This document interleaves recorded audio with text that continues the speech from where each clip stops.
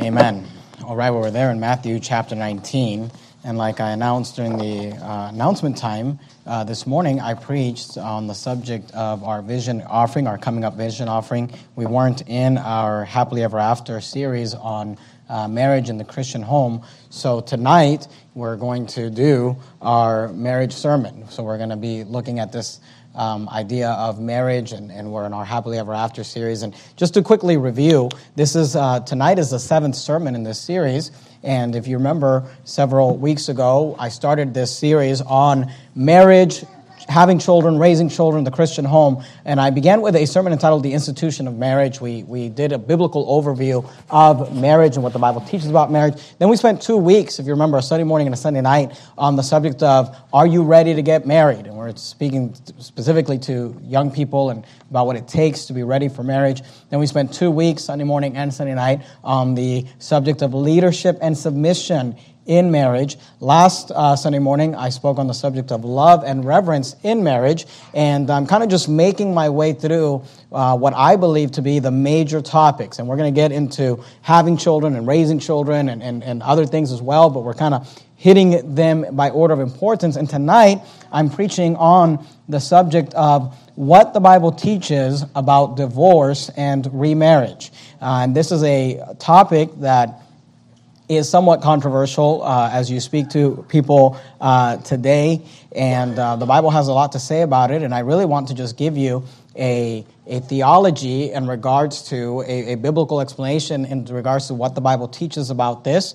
And for many of you who have been part of our church for a while, this will not be new. This will be a lot of review, but it's good for you to be reminded of some of these things, be reminded why we believe these things, what the Bible teaches about these things. For some of you, it may be new, maybe something you've never heard before, and that's okay. It's our job to preach the Word of God to you. Obviously, divorce and remarriage is a major issue in our society. We're told that 50 to 60% of marriages today end in divorce.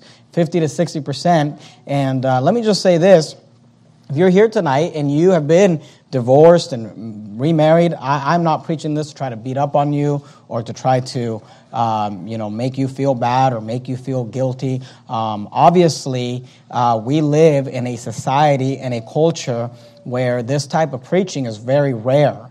And there are many people that come to our church that were divorced and remarried before they ever came to a church like this. It's something that's in their past. And you know what? I'm thankful for the fact that God forgives sin. The Bible says that if we confess our sins, He is faithful and just to forgive us our sins and to cleanse us from all unrighteousness. And I will tell you, some of the greatest people we have around here are people that had divorce and remarriage in their past, and we love them and we respect them, and they are not a second-class citizen around here. And I never want you to get that Pharisaical attitude towards people with sin. Because let me let you in on a little secret. You've got sin in your life too. And you've got a sin in your past as well. We all do.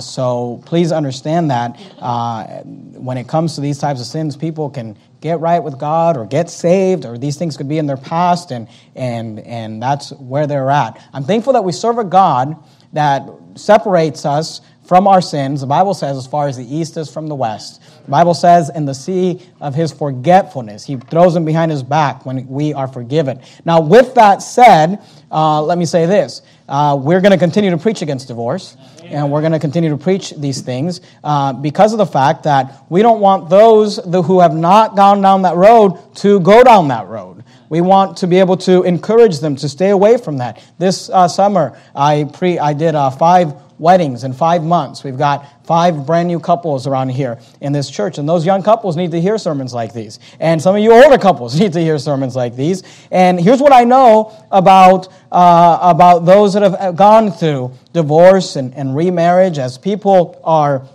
surveyed that have gone through divorce, they often will rate going through a divorce as one of the most traumatizing experiences they ever went through. And people do not look back on divorce as a fun thing, like, I'd sure like to do that again. That was real nice, going through that. So if it's not something that it was good for you, then you should be thankful that you have a pastor that's trying to keep people from going through that. And these sermons are needed for these young people and these young couples and these older couples and whatever, wherever you find yourself. Just realize that the Word of God needs to be preached and helped. But again, for those of you say, Pastor, I before I even came here, I never knew it was wrong. I'd been divorced from my.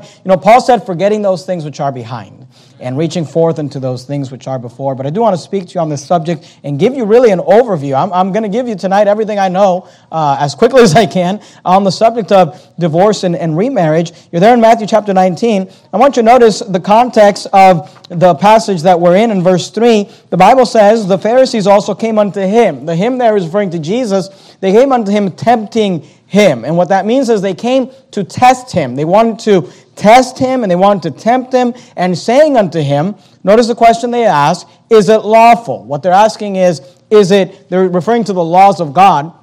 They're saying, is it wrong? Is it a sin? Is it okay? Is it lawful for a man to put away? And I want you to notice that phrase, put away, in your King James Bible, that phrase means divorce. And I'll show that to you and prove that to you as we move along in the sermon. But that phrase, when they say to put away his wife, is referring to divorce. They're asking Jesus, remember, to tempt him, is it lawful for a man to divorce his wife, to put away his wife? And notice what they add, for every cause. They say, is it lawful to put away your wife for any reason, for whatever reason you want, for every cause? And notice there in verse 4, and he answered and said unto them. And I love this. He begins with, have ye not read? And I will tell you right now, usually that's the problem.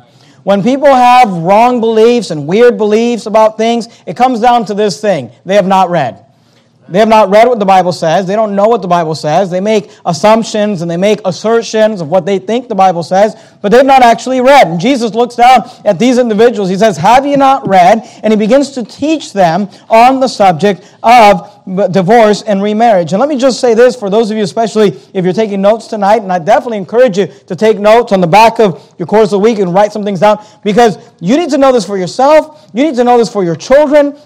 You need to know this. You might know someone at work and they're contemplating getting a divorce, and hopefully they know you as the Christian and they might ask you questions about this, and you need to be ready to answer what the Bible teaches about these things. And the first thing I want you to know is that there is a biblical exclusion of divorce.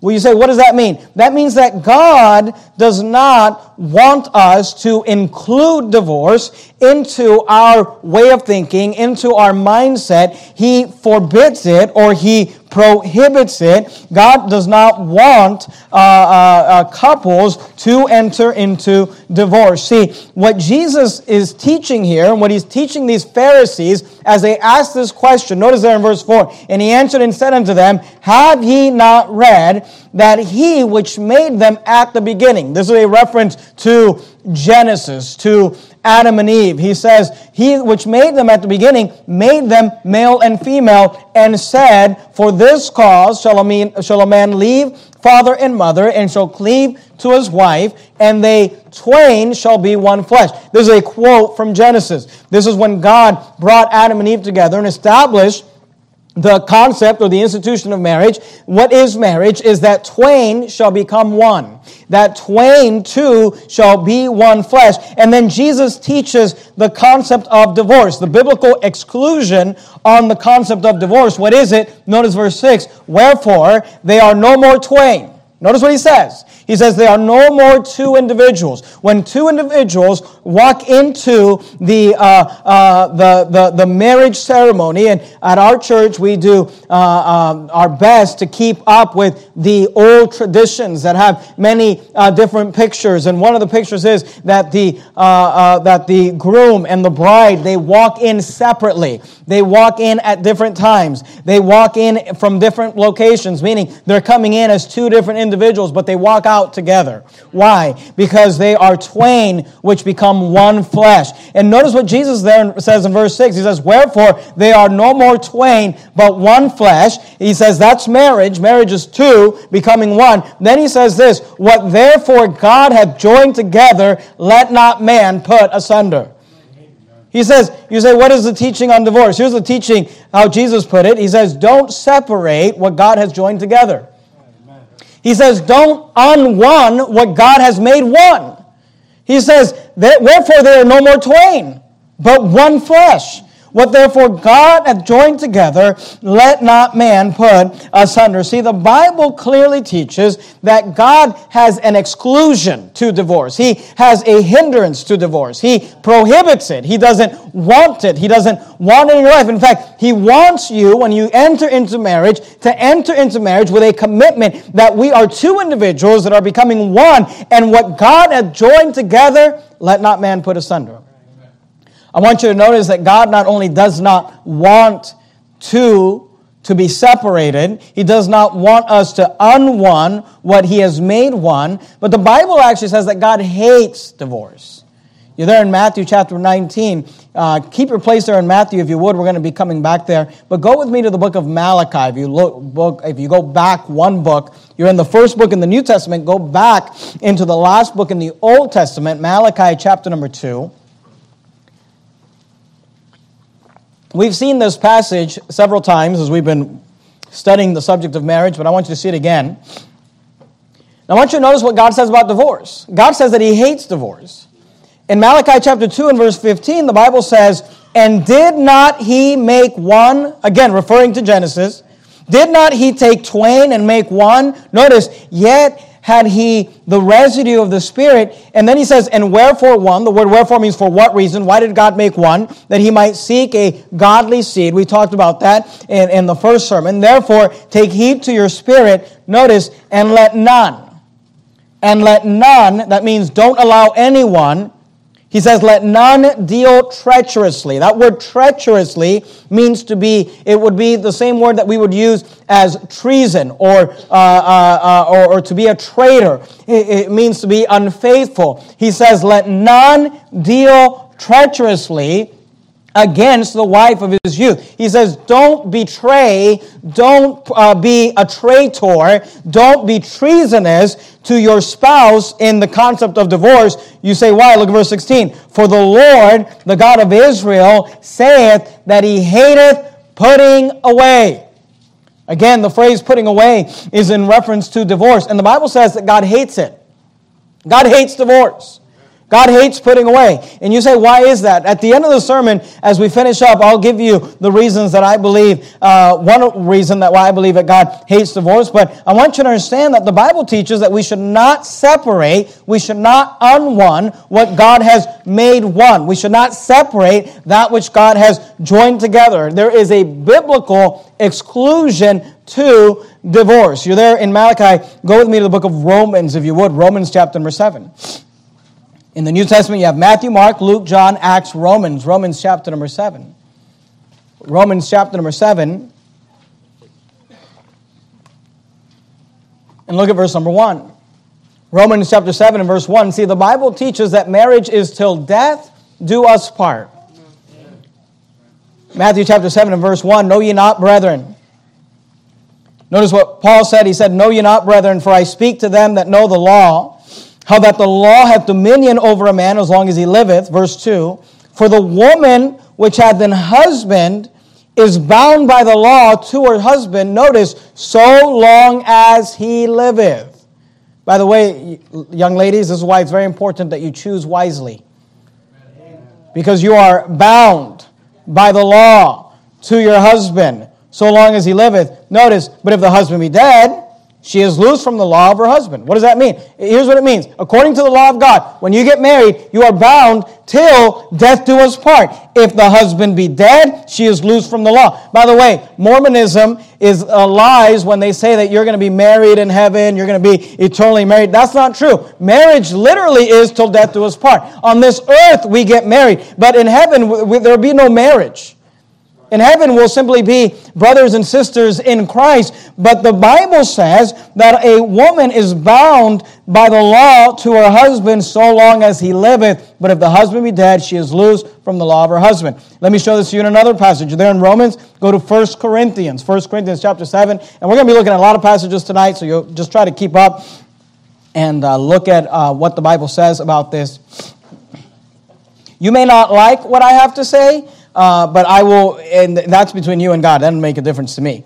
In fact, I like it more when people don't like it. But what I can promise you is everything I'm going to tell you is going to come straight out of the Bible. And if you'll actually follow along and look at the passages, you'll be able to see that this is what the Bible teaches. 1 Corinthians chapter 7 and verse 10, 1 Corinthians 7:10, the Bible says, and unto the married I command, this is Paul speaking, under the inspiration of the Holy Ghost, of course. He says, and unto the married I command, yet not I, but the Lord. He said, this is not a suggestion, this is what God says.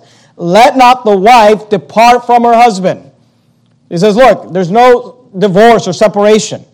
But, and if she depart, and we'll talk about this in a little bit, let her remain unmarried or be reconciled to her husband, and let not the husband, notice, put away his wife. See, the Bible consistently teaches against divorce. Let not the wife depart from her husband. Let not the husband put away. The phrase put away means divorce. His wife, look down at verse 39, same chapter, 1 Corinthians chapter 7, verse 39. The wife is bound by the law.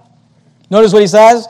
As long as her husband liveth, but if her husband be dead, she is at liberty to be married to whom she will, only in the Lord. See, you are bound to marriage until death do us part. That's why when we have the marriage ceremonies and we have the vows, we include in those vows, till death do us part. Why? Because the Bible teaches that marriage is till death do us part. There is an exclusion to divorce. It's not an option. And what I often advise married couples, and I want to advise you tonight, eliminate this concept of divorce from your marriage.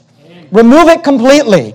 This idea that divorce is an option, that it's something that you could do or may have to do. Go back to Matthew chapter 19 if you would. Erase it. Because God is against it. God has excluded it. God has said, don't unone what I have made one. And look, and if you're here tonight, you say, well, Pastor, I've been divorced and remarried. You know, this sermon is not for me. Oh, no, this sermon is for you if you've been remarried. Because you know what? In your remarriage, you ought to stay committed to the person you're married to now. Amen. You say, oh, well, I've been divorced in the past. Okay, well, then don't divorce the one you're with. Stay with them. And that's God's will for your life now. You say, prove that from the Bible. I'm about to. Matthew 19. Jesus taught against divorce. Paul taught against divorce. I think it's very obvious that there's a biblical exclusion in Christian marriages to the concept of divorce. Do not separate.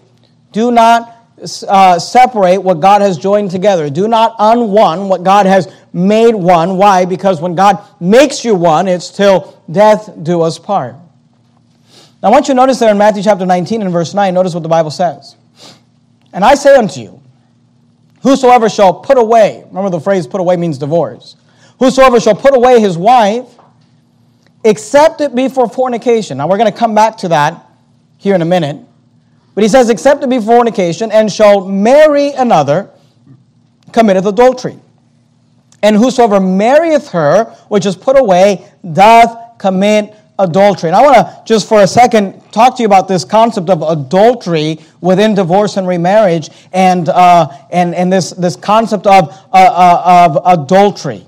Because the Bible says that whosoever shall put away his wife and shall marry another committeth adultery, and whoso marrieth her, which is put away, doth commit adultery. And here's what you need to understand. You say, well, why is it adultery? And here's why. Because the process of finding a mate, dating them, developing a relationship with them, getting engaged with them, and marrying them, while you're married to someone else is adultery.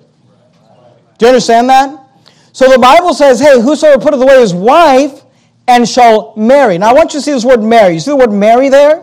The word marry is a verb. It's an action. It's something people do. You are going to do the action of getting married or being married. It's an action. It's a verb. Whosoever shall put away his wife except to be for fornication and shall marry. The way that it's worded there, shall marry, is something that they're doing. Shall marry another, committeth adultery. And whoso, notice here, it's even more clear, marrieth. This is an act. Her which is put away doth commit adultery. This is a verb. It's an action. Why? Because getting married while you're already married would be adultery. That's why it's adultery. But I want you to understand something. That once you are married, because there's a false teaching out there that says if somebody gets divorced and remarried, that it's adultery, and the Bible teaches that because in the eyes of God, you're married to an individual. And when you go and find a date, set up your little Christian Mingle account, and you're going through and setting up dates and meeting people and talking to people and getting a girlfriend or getting a boyfriend and getting engaged, and you're going through that whole process, and you're setting up a wedding venue, and you're getting all that process. Doing all of that while you're married to someone is adultery. That's what the Bible teaches. But then there's this false teaching that says that once you get married to somebody else, then you're just in this perpetual adultery for the rest of your life. And I'm here to tell you something, that is not what the Bible teaches. This idea that, if you've been divorced and remarried, you're just in perpetual adultery, just perpetual sin. Well, there's lots of problems with that. You know, you say, well, what is that? When you get married and then you marry somebody else, what would you call that? Here's what you would call that. You married a second person. It's actually a concept that has been done. It's not right, but it's been done all throughout our human history. It's called polygamy.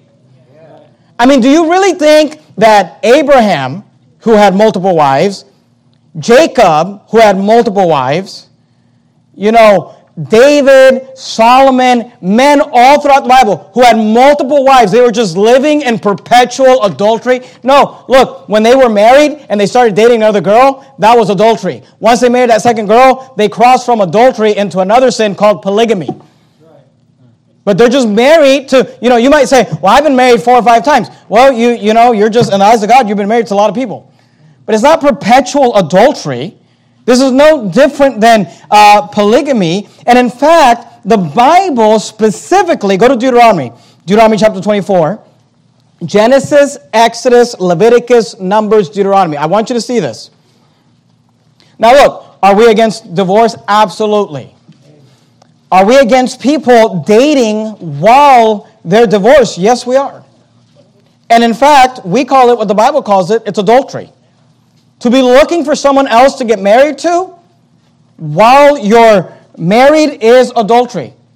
But you know what? According to the Bible, if you marry that person, you're not married to them. You're not in perpetual adultery. And in fact, the Bible specifically, because there's what the teaching of perpetual adultery teaches. They'll say, well, what you need to do is divorce the one you're married to and go back to your previous spouse. But the Bible specifically forbids that. You say, prove it. Deuteronomy 24. You there? Look at verse 1. When a man had taken a wife and married her, and it comes to pass that she find no favor in his eyes because he has found some uncleanness in her, then let him write her a bill of divorcement and give it in her hand and send her out of his house. We're going to come back to verse 1 and 2 in a minute. I'm going to break it down and explain to you. I'm just reading this for context right now because I want you to see verses 3 and 4. And when she is departed out of his house, she may go and be another man's wife. Again, we're going to come back and break that down in a minute. Look at verse 3. And if, notice the words, the latter husband. What does the word latter mean? It means the second husband. It means if you have a latter husband, it's because you had a husband before that one. And if the latter husband, this would be her second husband, why does she have a second husband? Because she got divorced. We just read it there in verses 1 and 2. A man had taken a wife and married her, and it comes to pass that he find no favor in his eyes because she has some uncleanness in her. Then let him write her a bill of divorcement and give it in her hand and send her out of his house. This lady was married and divorced in verse 2, and when she is departed out of his house, she may go and be another man's wife. Verse 3, and if the latter husband, the second husband, hate her, this lady just can't pick the right guys, and write her a bill of divorcement and give it in her hand and send her out of his house. Or if the latter husband, what's the latter husband? The second husband. If the latter husband die, which took her to be his wife, notice verse 4, her former husband. What's the former husband? That's the first husband. Are you following what the Bible is saying here? This lady was married and divorced. She went and married another guy, but then she also divorced her latter husband. If that happens, if she divorced her second husband, verse 4, Deuteronomy 24, verse 4, her former husband, her first husband, which sent her away, may not take her again.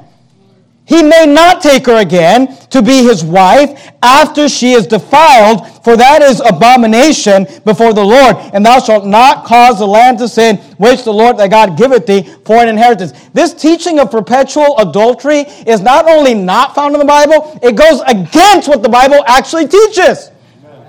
The Bible says that if you get married and divorce and marry someone else, you're actually forbidden to go back to your former spouse. So people come to our church and they're like, Pastor, I've been divorced and remarried. What should I do? Should I divorce the one I'm with and go back to my old wife? No, you know what? You stay with the one you're with. Amen. And you love her, you reverence him, and you make it work out. That's God's will for your life now. You're married to that one till death do us part. But the Bible actually forbids you going back to your former wife or former husband. Now, let me just clear this up. Because people ask me questions about this all the time. I mean, I literally just got this question not that long ago. That rule only applies if one of you gets remarried. So let's say there's a husband and wife. They get divorced and they separate, but they don't marry anyone else. And then eventually they come to a church like this. They hear preaching from the Word of God. They get their hearts right. They get right with God. And they want to try to make it work and get back together. Hey, praise God for that.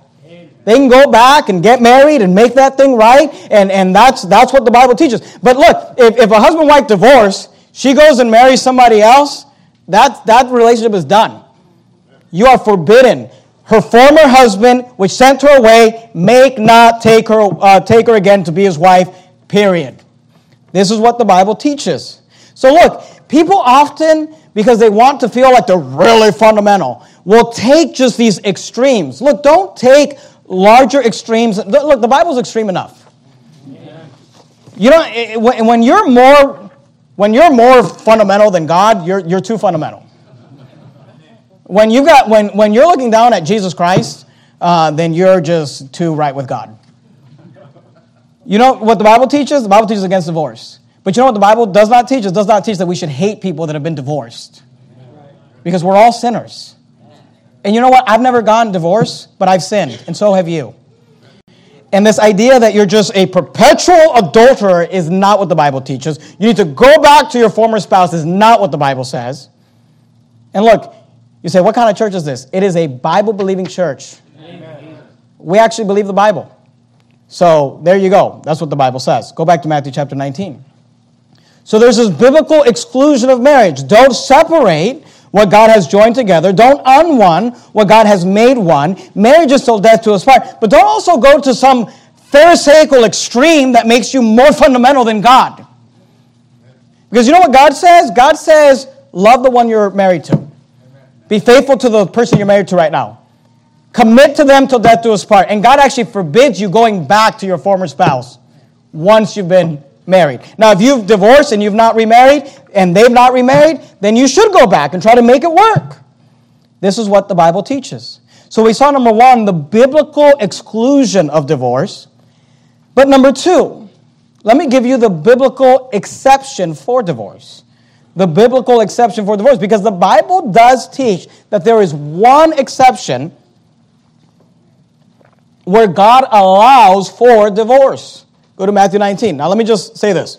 Some of you are like, man, now you're getting liberal again. Look, I'm just going to teach you what the Bible says. Amen. I didn't write it. God wrote it. And if God wrote it, it's good. Amen. There's one biblical exception to divorce, but let me just go ahead and just make this prediction, okay? It doesn't apply to you. I mean, I'm just gonna take a wild guess that this biblical exception does not apply to 99.9% of married couples in the United States of America today. You say, then why are you preaching it? Because I want to teach this to you, because this often gets put out of context. And look, let me just break this down to you. People often say, well, the one biblical exception is adultery. If your spouse commits adultery, then the Bible allows you to divorce them. That's not true. The Bible does not teach that. That is not. I'm going to give you a biblical exception for divorce, but it's not that one. You say, well, what is it? Well, look at it. Matthew 19. Look at verse 7. They say unto him, why did Moses... Remember, they asked Jesus, can we put away our wives for every cause? And he's like, don't unone what God has made one. Let not man put asunder what God hath joined together. Then they respond to him, verse 7. They say unto him, why did Moses then command to give a writing of divorcement and to put her away? He said, okay, well, if we're not supposed to unone what God has made one, if marriage is till death do us part, then why did Moses, they asked Jesus, why did Moses allow for a writing of divorcement and to put her away for divorce? Notice verse 8. Here's the answer. He saith unto them, Moses, because of the hardness of your heart. Now, I want you to remember that. He says, because you were stubborn, because men and women are stubborn, he says Moses suffered. The word suffer means to allow. He did not command this, but he allowed you to put away, to divorce your wives. He says, from the beginning it was not so. He says, look, this was not God's plan. This is not what God intended. He wanted to make twain one. You say, well, what is the biblical exception for divorce then? Look at verse 9. And I say unto you, this is what Jesus said, whosoever shall put away, again, that means divorce, his wife, except, here's the exception, except it be for fornication, and shall marry another, committeth adultery, and whoso marrieth her, which is put away, doth commit adultery. So what is the exception that you can get a divorce? Well, the Bible says the only exception is, except it be for fornication. So what is the reason that you can get a divorce? It's for fornication, but I want you to see this, and I want to break this down for you. Go back to Deuteronomy 24, where we just were. Deuteronomy chapter 24 is for fornication before marriage. So let me explain something. It's not for adultery. Fornication and adultery are not the same thing. Fornication is engaging in a physical relationship before marriage or outside of marriage. And adultery is engaging in a physical relationship when you are married with someone that you're not married to. Jesus said that you can that whosoever shall put away his wife, except it be for fornication. Fornication is the exception. So it's for fornication. Now let me just let you know a little secret. That happens before marriage. If someone is committing the physical act while they're married, that's not fornication, that's adultery. Fornication happens before marriage. And when you can apply this exception is before the consummation of the marriage. Now you say, what are you talking about? Go to Deuteronomy 24, and I'm going to break this down for you, and I'm going to show this to you from the Bible. And like I said, look, you may not like it. That's between you and God. My job is not to try to sell the Bible to you and try to make you like the Bible. Look, I love the Bible whether I like what it says or not, because it's the Word of God. Amen. And that's what you should do. But let me explain to you from the Bible. Now, before we get into the passage, just to lay a foundation. In the Bible, what the Bible teaches for someone to be married, for someone to biblically be married, there are three things that need to happen. First, they need to enter into a covenant. They need to have vows that they make publicly before God and before men. There's a covenant. Then there's also a contract. There needs to be wherever you live, whatever time of history you live in, you need to follow the social guidelines of whatever constituted a legal marriage in that society. And people today will try to say that, you don't need that, you don't need a marriage license, you don't need these things. Well, listen to me. If you don't need those things, then why did they need a bill of divorcement to undo it? They needed a bill of divorcement because it was a legally contracted agreement that they entered into. Now, in different cultures throughout history, it's been different things. And what we tell people is, whatever the norm is in your life, do that. Wherever you live. But in the United States of America, it's going down to the county and getting a marriage license. And it hasn't been that throughout all of history, and it's not like that maybe necessarily in all the world. But whatever constitutes a legal marriage in the time you live, where you live, that's what you need to do.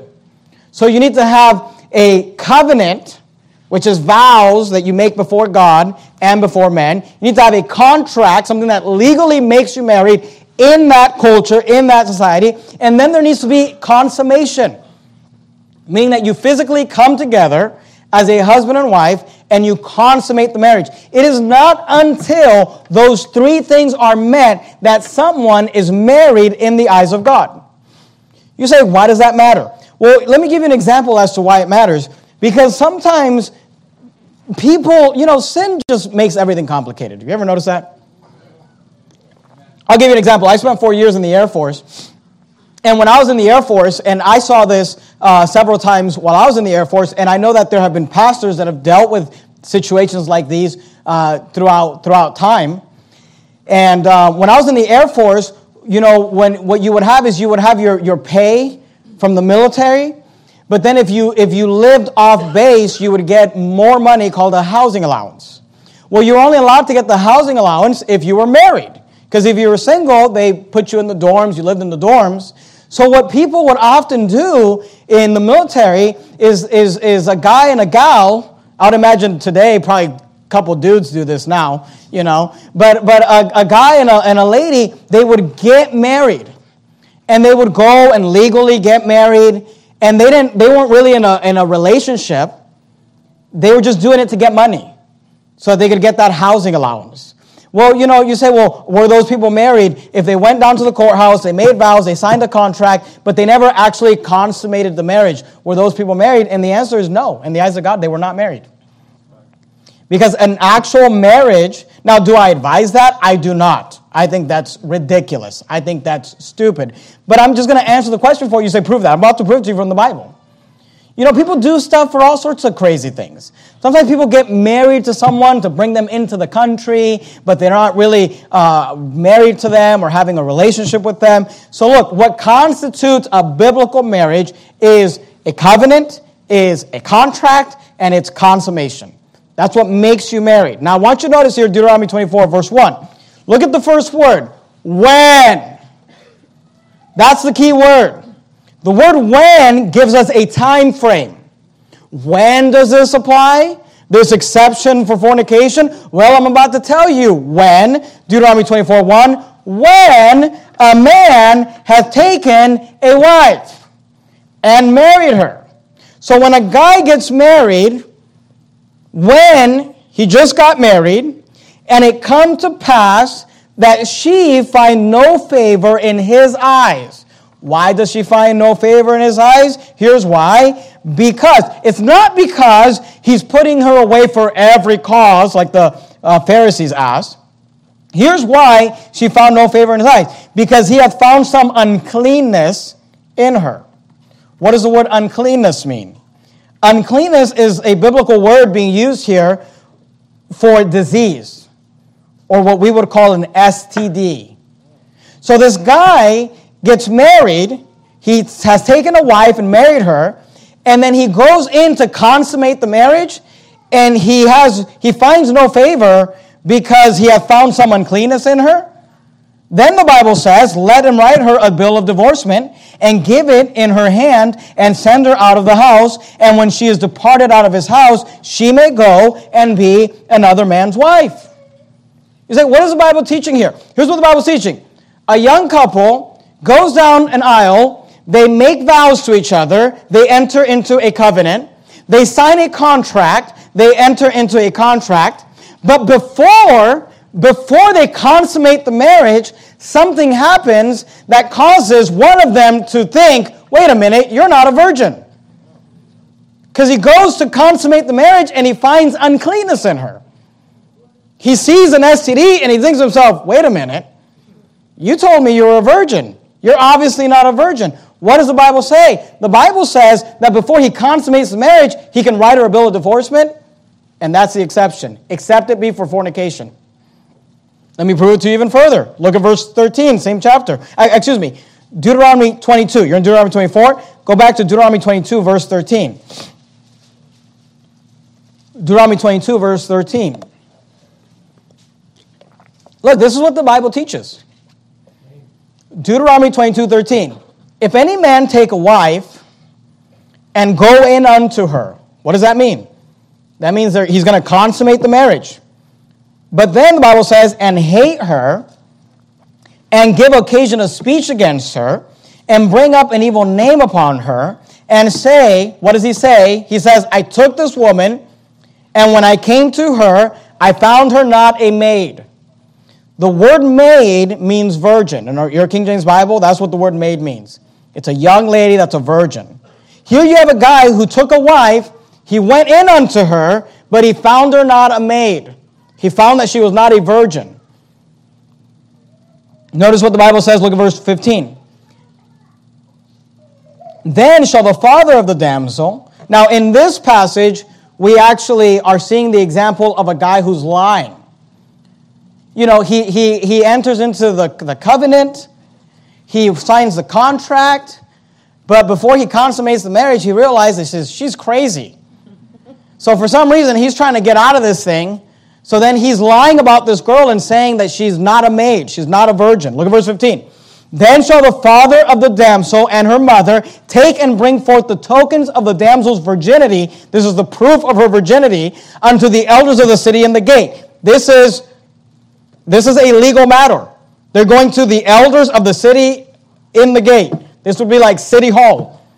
And the damsel's father shall say unto the elders, I gave my daughter unto this man to wife, and he hateth her, and lo, he hath given occasion of speech against her, saying, I found not thy daughter a maid. Now I want you to notice, in verse 14 he said, I found her not a maid.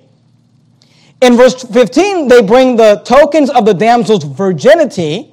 In verse 17, the father says that the guy said, I found her not a maid. I want you to notice how the word maid and virginity are being used interchangeably, because that's what the word maid means. It means, I found her not a virgin. I found not, verse 17, thy daughter a maid, and yet these are the tokens, the father says. This is the proof of my daughter's virginity. And they shall spread the cloth before the elders of the city, and the elders of the city shall take the man and chastise him, and they shall amerce him. The word amerce means to punish by imposing a fine, and 100 shekels of silver, and give them unto the father of the damsel, because he hath brought up an evil name unto a virgin of Israel, and she shall be his wife. He may not put her away all his days. So what is the exception? That a guy marries a girl, and before he consummates the marriage, he finds her not a maid. There's a reason why he believes she's not a virgin, so then he can get out of the marriage before he consummates the marriage. But if it's proven that she really was a virgin, he may not divorce her. The exception does not apply. So look, are people just allowed to get divorced for any reason, every reason? There's one very specific reason, that you marry someone, and before you finalize it all, before you consummate the thing, you find out that she's not a virgin or he's not a virgin, and you decide that you don't want to marry them for that reason. Here we have a situation where he found her not a maid. By the way, young ladies and young men, please hear this. He hath brought up an evil name upon a virgin of Israel. You know that it's a shame to not walk down the aisle a virgin. Our world acts like it's no big deal. The Bible says it's a shame. It's an evil report to not be a virgin. You got to make the decision tonight that you're going to walk down the aisle pure, male and female, young ladies and young men. You got to decide, I'm going to walk down the aisle pure. I'm going to be clean before God. And if you say, well, I've already crossed that line, and well, look, then rewind to the beginning of the sermon. Thank God that He forgives. Thank God that He forgets. Putting those things behind you. But you know what? From this day forward, decide you're going to be pure. Decide you're gonna be pure to the day of your marriage. Go back to Matthew chapter number 1. So there is a biblical exception. What is it? It's fornication. But it's before consummation. Before you consummate the marriage, you can get a divorce if you found out that they were not a virgin. So let me explain this to you. Here's when this does not apply. When you've both already fornicated together, this doesn't apply. When you've been married for 10 years and you've consummated the marriage a long time ago, this does not apply. When you want to divorce them because they lost their job and they've been unemployed, this doesn't apply. You want to divorce them because they committed adultery? Hey, I'm sorry for you about that, and we can help you, and you can be restored. But this does not apply. This is a very specific exception, and it was common in the ancient world for the marriage process to be a time where people would get married, they would perform the vows, they would legally do it, and they would consummate the marriage later on. So this was something that applied in their life. See, in our culture today, all these things happen in one day. They walk down the aisle, they perform their vows, they sign the contract that same day, that night they consummate the marriage. So all three things happen in one day, but in the ancient world, these things took a little more time. You say, I don't know. Okay, let me give you probably the most, applicable example of this exception and why this does not apply to you. Matthew chapter 1, the story of Joseph and Mary. Remember the birth of Christ, the story of Christ? I want you to look at the story of Mary and Joseph through the lens of what we just learned in Deuteronomy. The biblical exception, except to be for fornication, Jesus said. When you find out that someone you married, before you've consummated the marriage, you find out that they were not a virgin, how this applies. Matthew chapter 1, verse 18. Now the birth of Jesus Christ was on this wise. When his mother Mary was, notice this word, espoused to Joseph. Were Mary and Joseph married? The answer is yes. People often say, oh, they were engaged. They weren't married yet. No, they were already married. They were legally married. Mary was espoused to Joseph. The word espouse or spouse means either member of a married couple, one's husband or one's wife. They were espoused because they were married legally. Now, the birth of Jesus Christ was on this wise, when his mother Mary was espoused to Joseph. But notice, before they came together. They were married legally, but they had not yet consummated the marriage. So before they came together, she was found with child of the Holy Ghost. Now, when it comes out that Mary's pregnant, wouldn't that give Joseph a reason to think, oh, she's not a virgin? Now we know that she was a virgin. But through human logic, he marries this girl, he does the vows, he signs the contract, they're waiting for the day that they're going to consummate the marriage. They have not yet came together, and while that process is happening, it turns out that Mary's with child. So of course Joseph is assuming what everyone would assume, she's not a virgin. Look at verse 19. Then Joseph, her husband, it doesn't say her boyfriend. It doesn't say her fiancé. Joseph, her husband, why? They were married. Joseph, her husband, being a just man. Look, Joseph was a good man. What the Bible is telling us here is not a negative thing. Then Joseph, her husband, being a just man and not willing to make her a public example, was minded to put her away privately. Joseph being a just man, he's not doing anything wrong here, but not willing to make her a public example. He did not want, look, think about how good of a man Joseph was. He just found out that the girl that he loves and is married to contractually and through covenant, and he's not yet consummated the marriage, he just finds out that she's with child. So he's minded, the Bible says, to put her away. What does that mean? He's thinking about maybe he should put her away, but he wants to do it privately. He doesn't want to shame her. That's how good of a man he is. Look at verse 20. But while he thought on these things, notice he didn't make a decision, he's just thinking about this. While he thought on these things, of course, behold, the angel of the Lord appeared unto him in a dream, saying, Joseph, thou son of David, fear not to take unto thee Mary thy wife, for that which is conceived of her is of the Holy Ghost. And praise God for that. Amen. And God sends an angel to Joseph and says, look, Joseph, I know what you're thinking, but she's been faithful, don't worry. That which is conceived of her is of the Holy Ghost. Look at verse 24, same chapter. Then Joseph, being raised from sleep, did as the angel of the Lord had bidden him, and took unto him his wife. Now look, Joseph was considering to put her away. Why? Because Joseph was actually in the perfect example of what Moses taught in Deuteronomy. He had married Mary. They had signed a contract. They'd legally become married in their culture. They'd entered into a covenant. They were husband and wife, but he'd not yet consummated the marriage. And when he found out that she was with child, he could have put her away, and God would have given that exception and approved that exception, because that's the only exception. Now, I want you to notice, Joseph did not consummate the marriage with Mary until after she had given birth to Jesus Christ. Notice again, look at verse 25. The Bible says, and knew her not, talking about Joseph and Mary, he knew her not till she had brought forth her firstborn son, and he called his name Jesus. That term, knew her, is the Bible's non-vulgar way of referring to the physical act of marriage. It's the same thing that the Bible says in Genesis 4:1. You don't have to turn there. It says, and Adam knew Eve his wife, and she conceived and bare Cain. Now look, Mary and Joseph could have scripturally divorced Mary. But even that, if he would have done it, now the Bible doesn't say he was going to do it, he was just thinking about it. He was considering it. And of course, God gave him wisdom and told him what was actually going on. But even that would have been for the hardness of his heart. Because what God would have rather he have done, let's say Mary truly was unfaithful, and she really wasn't born of the Holy Ghost, what was conceived in her, what God would have preferred is that Joseph just forgave her.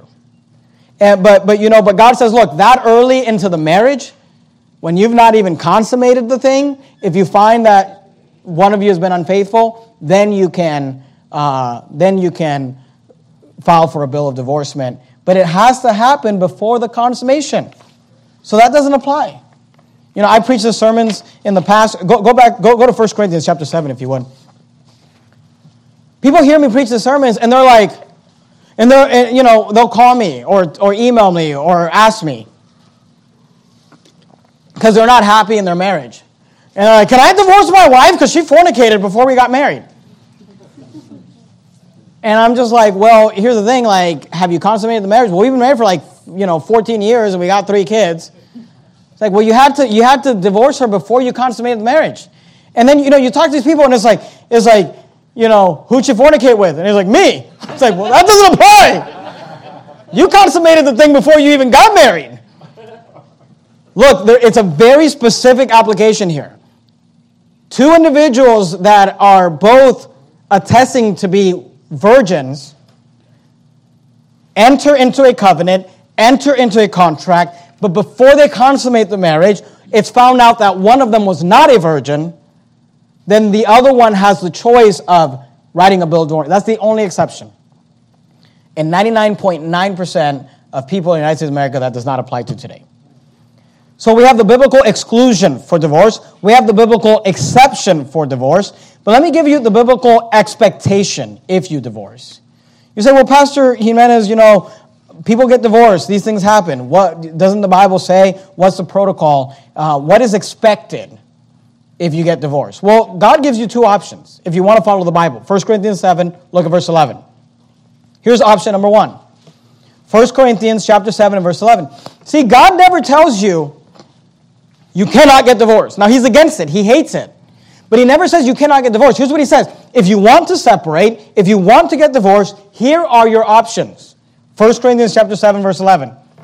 But, and if she depart, here's your options. Let her remain unmarried. You say, Pastor, okay, I'm in a church like this. I'm married right now, and I want to divorce my wife. Can I divorce her? Here's what you can divorce. Here's what you can do. You can remain unmarried. If you want to get divorced, then you must remain unmarried. I remember years ago sitting down with a man. He came to me. He doesn't come to our church anymore. And he came to me and he said, Pastor, I've been trying to make things work with my wife. It's just not working. It's terrible. It's this, it's that, and all these things. Can I get divorced? And I said, look, the Bible says that if you get a divorce, which I told him I never advise that. I never advise anybody to get a divorce. But the Bible says if you get divorced, you must remain unmarried. So are you willing to live unmarried and without that relationship of another person for the rest of your life? That's what the Bible says. You say, well, why does the Bible say that? Here's why. Because there are times, situations, where I am not, and look, different pastors say different things, and whatever they say, that's between them and God. But I'm just going to tell you my position. There are situations where I'm not going to tell someone, like, you have to just remain. Look, if there's a lady that's literally physically being, beat down by her husband, where, her life's in danger, I'm not going to say, well, you just go back and submit to him. Or where she married a reprobate, or it's found out that her husband's a pedophile and her children are in danger. I'm not just going to say, well, you just go back. But here's what I'm going to say. I'm going to say, look, if you've got to depart, I understand, but you must remain unmarried. Amen. That's what the Bible says. If you want to be right with God, you have to remain unmarried. You say, well, what if I start dating? Well, that's adultery. Because you're dating someone while you're married to somebody else. Look, the Bible's not that complicated. Amen. You are to remain unmarried. And here's what I found. This disclaimer, or this concept that God says, okay, if it's that serious, if it's that bad, then you can go ahead and depart, but you must remain unmarried for the rest of your life. That kind of makes people, take this seriously. Because I'll be honest with you, 99% of the people that come to me and they're like, I'm just going to get a divorce. I don't want to be married. I'm like, well, look, okay, I'm not going to sit there and tell you to go back. But, the Bible says you must remain unmarried for the rest of your life. Half the time, these people already got their Christian Mingle account up. They've already got their little dating sites up. See, there's something about, because when you tell a husband, are you willing to remain unmarried for the rest of your life? They're like, well, no. And it's like, well, then it must not be that bad. Your little story. When you tell a wife, are you willing to remain unmarried for the rest of your life? And they're like, no, of course not. I want to get married. I want to be happy. Then it must not be that bad. But you know what? When a child is actually in danger of being molested and a wife says, yes, I'll do whatever needs to be done to protect, then they're serious. So here are your options. You say, I want to get a divorce. I want to separate. Okay, if you want to follow what God says and not be in adultery, then, and if she depart, let her remain unmarried. Those are your options. That's your option number one. You can get a divorce. I don't recommend it. I'm not for it. But you can get a divorce and separate and be right with God, or let me put it this way, not sin against God if you do so and remain unmarried for the rest of your life. You say, I don't like that. What's option number 2? Here's option number 2. 1 Corinthians 7, verse 11. And if she depart, let her remain unmarried. But after she has her conversation with Pastor Jimenez, and she's like, you got to get off of your little dating sites and stop committing adultery. I don't like that. What's the next option? Or here's option number 2. Be reconciled to her husband. Amen. Those are your options. You can remain unmarried for the rest of your life, if it's that serious. And if it's not that serious, you say, well, I get lonely, and I need someone to be with. Okay, then, be reconciled to your spouse. Amen. Be reconciled to her husband. Be reconciled to your wife. There's the biblical exclusion of divorce. There's a biblical exception to divorce. There's a biblical expectation if you get divorced. What's the expectation? That you are to remain unmarried. And if you can't do that, then reconcile. Amen. Reconcile with your spouse. Let me give you the last one. We'll finish up. Here's the biblical example for not divorcing. Go to Ephesians chapter 5. You're there in 1 Corinthians. You're going to go past 2 Corinthians, Galatians, Ephesians chapter 5. Remember we saw in Malachi that God hateth putting away? Why does God hate it? Why does he hate it so much? Here's why. In Ephesians chapter 5, remember we were in Ephesians 5 last Sunday morning? And I told you this, and I believe this, that Ephesians 5 is the quintessential passage in all of Scripture about marriage. It is the number one passage on marriage. It's not the only passage on marriage. There's lots of passages about marriage. But if there's one chapter on marriage in the Bible that every married couple needs to know and understand, it is Ephesians chapter 5. Amen. Here's the funny thing about Ephesians chapter 5. It's not about marriage at all. Ephesians 5, look at verse 23. You say, what do you mean? Ephesians 5:23. For the husband is the head of the wife, even as Christ is the head of the church, and he is the Savior of the body. Now, here's what we often think. We think, okay, the passage is about husbands and wives, and he's giving us an example of Christ and the church. For the husband is the head of the wife, even as Christ is the head of the church and the Savior of the body. Verse 24, therefore, as the church is subject unto Christ, so let wives be their own husbands and everything. And we think it's about husbands and wives. He's using the church and Christ as an example. Verse 25, husbands, love your wives, even as Christ also loved the church and gave himself for it. We think it's about husbands and wives, and he's using Christ and the church as an example. But look at verse 31. For this cause shall a man leave his father and mother, and shall be joined unto his wife, and they two shall be one flesh. Remember that? Don't separate what God has joined together. Don't unone what God has made one. Then Paul says this in verse 32. This is a great mystery. Notice what he says. But I speak concerning Christ and the church. You say, what do you mean? Here's what Paul's saying. Here's what we think. We think he's talking about husbands and wives, and he's using Christ and the church as an example. The truth is actually the opposite. He's talking about Christ and the church, and he's using husbands and wives as an example. He says this whole passage, this whole writing that I've given you about husbands loving their wives as Christ also loved the church and gave himself for it, this whole thing about wives submitting unto their husband as unto the Lord, in the same way that the church is subject to Christ, so let wives be to their own husband. He said all of this, I've not actually been talking about marriage. He says, I've actually been talking, verse 32, this is a great mystery, but I speak concerning Christ and the church. He said, I've been teaching you about Christ and the church, but then he says, nevertheless, let every one of you in particular so love his wife even as himself, and the wife see that she reverence her husband. See, Paul says, I've not been talking to you about husbands and wives using an example of Christ and the church. He says, I've been talking to you about Christ and the church using an example about husbands and wives. You say, why does it matter? Here's why it matters. Because husbands and wives are a picture of Christ and the church. Amen. That's why God hates divorce. Because you ruined the picture. I just can't be with them anymore. I can't forget. I can't find it in my heart to forgive. And I'm not mocking you. I get people hurt, and there's deep things. But let me tell you something. Aren't you thankful when Jesus saved you that he found it in his heart to forgive you? Amen. Aren't you thankful that there's security in Christ? Aren't you thankful that he will never leave you nor forsake you? Aren't you thankful that Jesus will never divorce you? Aren't you thankful that Jesus will always forgive you? Aren't you thankful? Hey, here's what he says. Husbands and wives are a picture of Christ and the church, so stick with it. Amen.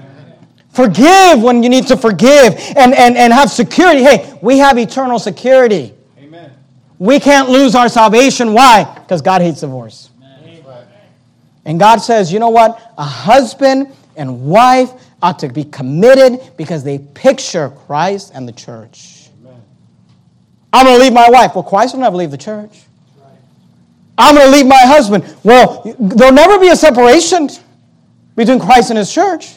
I can't forgive him anymore. I can't forgive her anymore. Jesus will always forgive us. Amen. That's why God hates divorce. He hates it. The Lord hateth putting away. Why? Because he says, look, Christ and the church. He said back in the Garden of Eden, when I saw that Adam was alone, and I said, it is not good for man that should be alone. And he said, and I brought unto him his wife, and twain became one. They became one. They were two, but now they are one. And don't ever separate. He said, that was all a picture of the Lord Jesus Christ. Amen. And the fact that one day we went into Christ, and he came in to us, and he will never leave us. He will never forsake us. So the biblical example for not divorcing is this: Christ and the church. I understand couples go through difficult things. I get that. I'm not belittling that. I understand that there are difficult things, but you should remember, when you say, I just want to quit, you got to consider, will Christ ever quit on me? I can't forgive. I can't get over this. Christ always forgives. He will always forgive you. You will always be in covenant with him. And this is the example of marriage. So I'm here to tell you. That God is against divorce. There's a biblical exclusion. Go back to Matthew 19. We'll finish up. There's a biblical exclusion to divorce. God excludes it till death do us part. Don't separate what God has joined together. Don't unone what God has made one. And just remove that word from your vocabulary. Oftentimes when Christians, couples fight, or I should say, when couples fight, any couple, they like to throw this word around, divorce, divorce, divorce. Just don't do that. Make that word, get it out of your vocabulary. Next week we're going to talk about, conflict resolution in marriage, and we're going to talk about fighting in marriage and those things and how to resolve that. But let me just say this. Remove the word divorce. In fact, Christian couples should remove a lot of stuff from their fighting. I'm not saying you shouldn't fight. If you need to fight, go ahead and fight. But you shouldn't be throwing this word divorce around. You shouldn't be cussing and cursing. That's what the world does. You're a Christian. You say, well, aren't we allowed to fight? Fight like a Christian. You say, what does that mean? I don't know what that means, but if you're going to fight like a Christian. If you got to tell him you're a big meanie head, and he says, well, it takes one to marry one, I don't know. Just whatever you got to do what you got to do, but don't sin. Amen. And don't throw this word divorce around. There's a biblical exclusion to divorce. There is a biblical exception to divorce. It's for fornication before consummation. That's it. And if you've already consummated the marriage, it doesn't apply to you. If you were not virgins when you got married, it doesn't apply to you. There's a very specific exception. And there's an expectation. You say, well, I just can't do it. I've got to get a divorce. Okay, well, here are your options. Remain unmarried. I can't do that. Okay, then be reconciled to your wife. Be reconciled to your husband. Those are your options. And then there's a biblical example for not divorcing. And it is Christ and the church, which is why God hates divorce so much. So we go back to the answer of Jesus, Matthew 19, verse 4. And he answered and said unto them, have you not read? Here's the truth. Most people that are wrong on marriage have not read the verses that I took you to today. I've not even read those verses. Never even knew Deuteronomy talked about those things. Jesus said, have you not read? That he which made them at the beginning made them male and female. And he said, for this cause shall a man leave father and mother, and shall cleave to his wife, and they twain shall be one flesh. Wherefore they are no more twain, but one flesh. What therefore God hath joined together, let not man put asunder. Let's bow our heads and have a word of prayer. Heavenly Father, Lord, we thank you for this clear teaching on divorce from the Bible, divorce and remarriage. And Lord, I know that this teaching can be difficult at times. And there's a lot of baggage and a lot of hurt that often goes along with it. And I understand that. And I'm not belittling it. But this is what the Bible teaches. And if people have divorce and remarriage in their past, then I pray that they would just ask God to forgive them and move on, forgetting those things which are behind.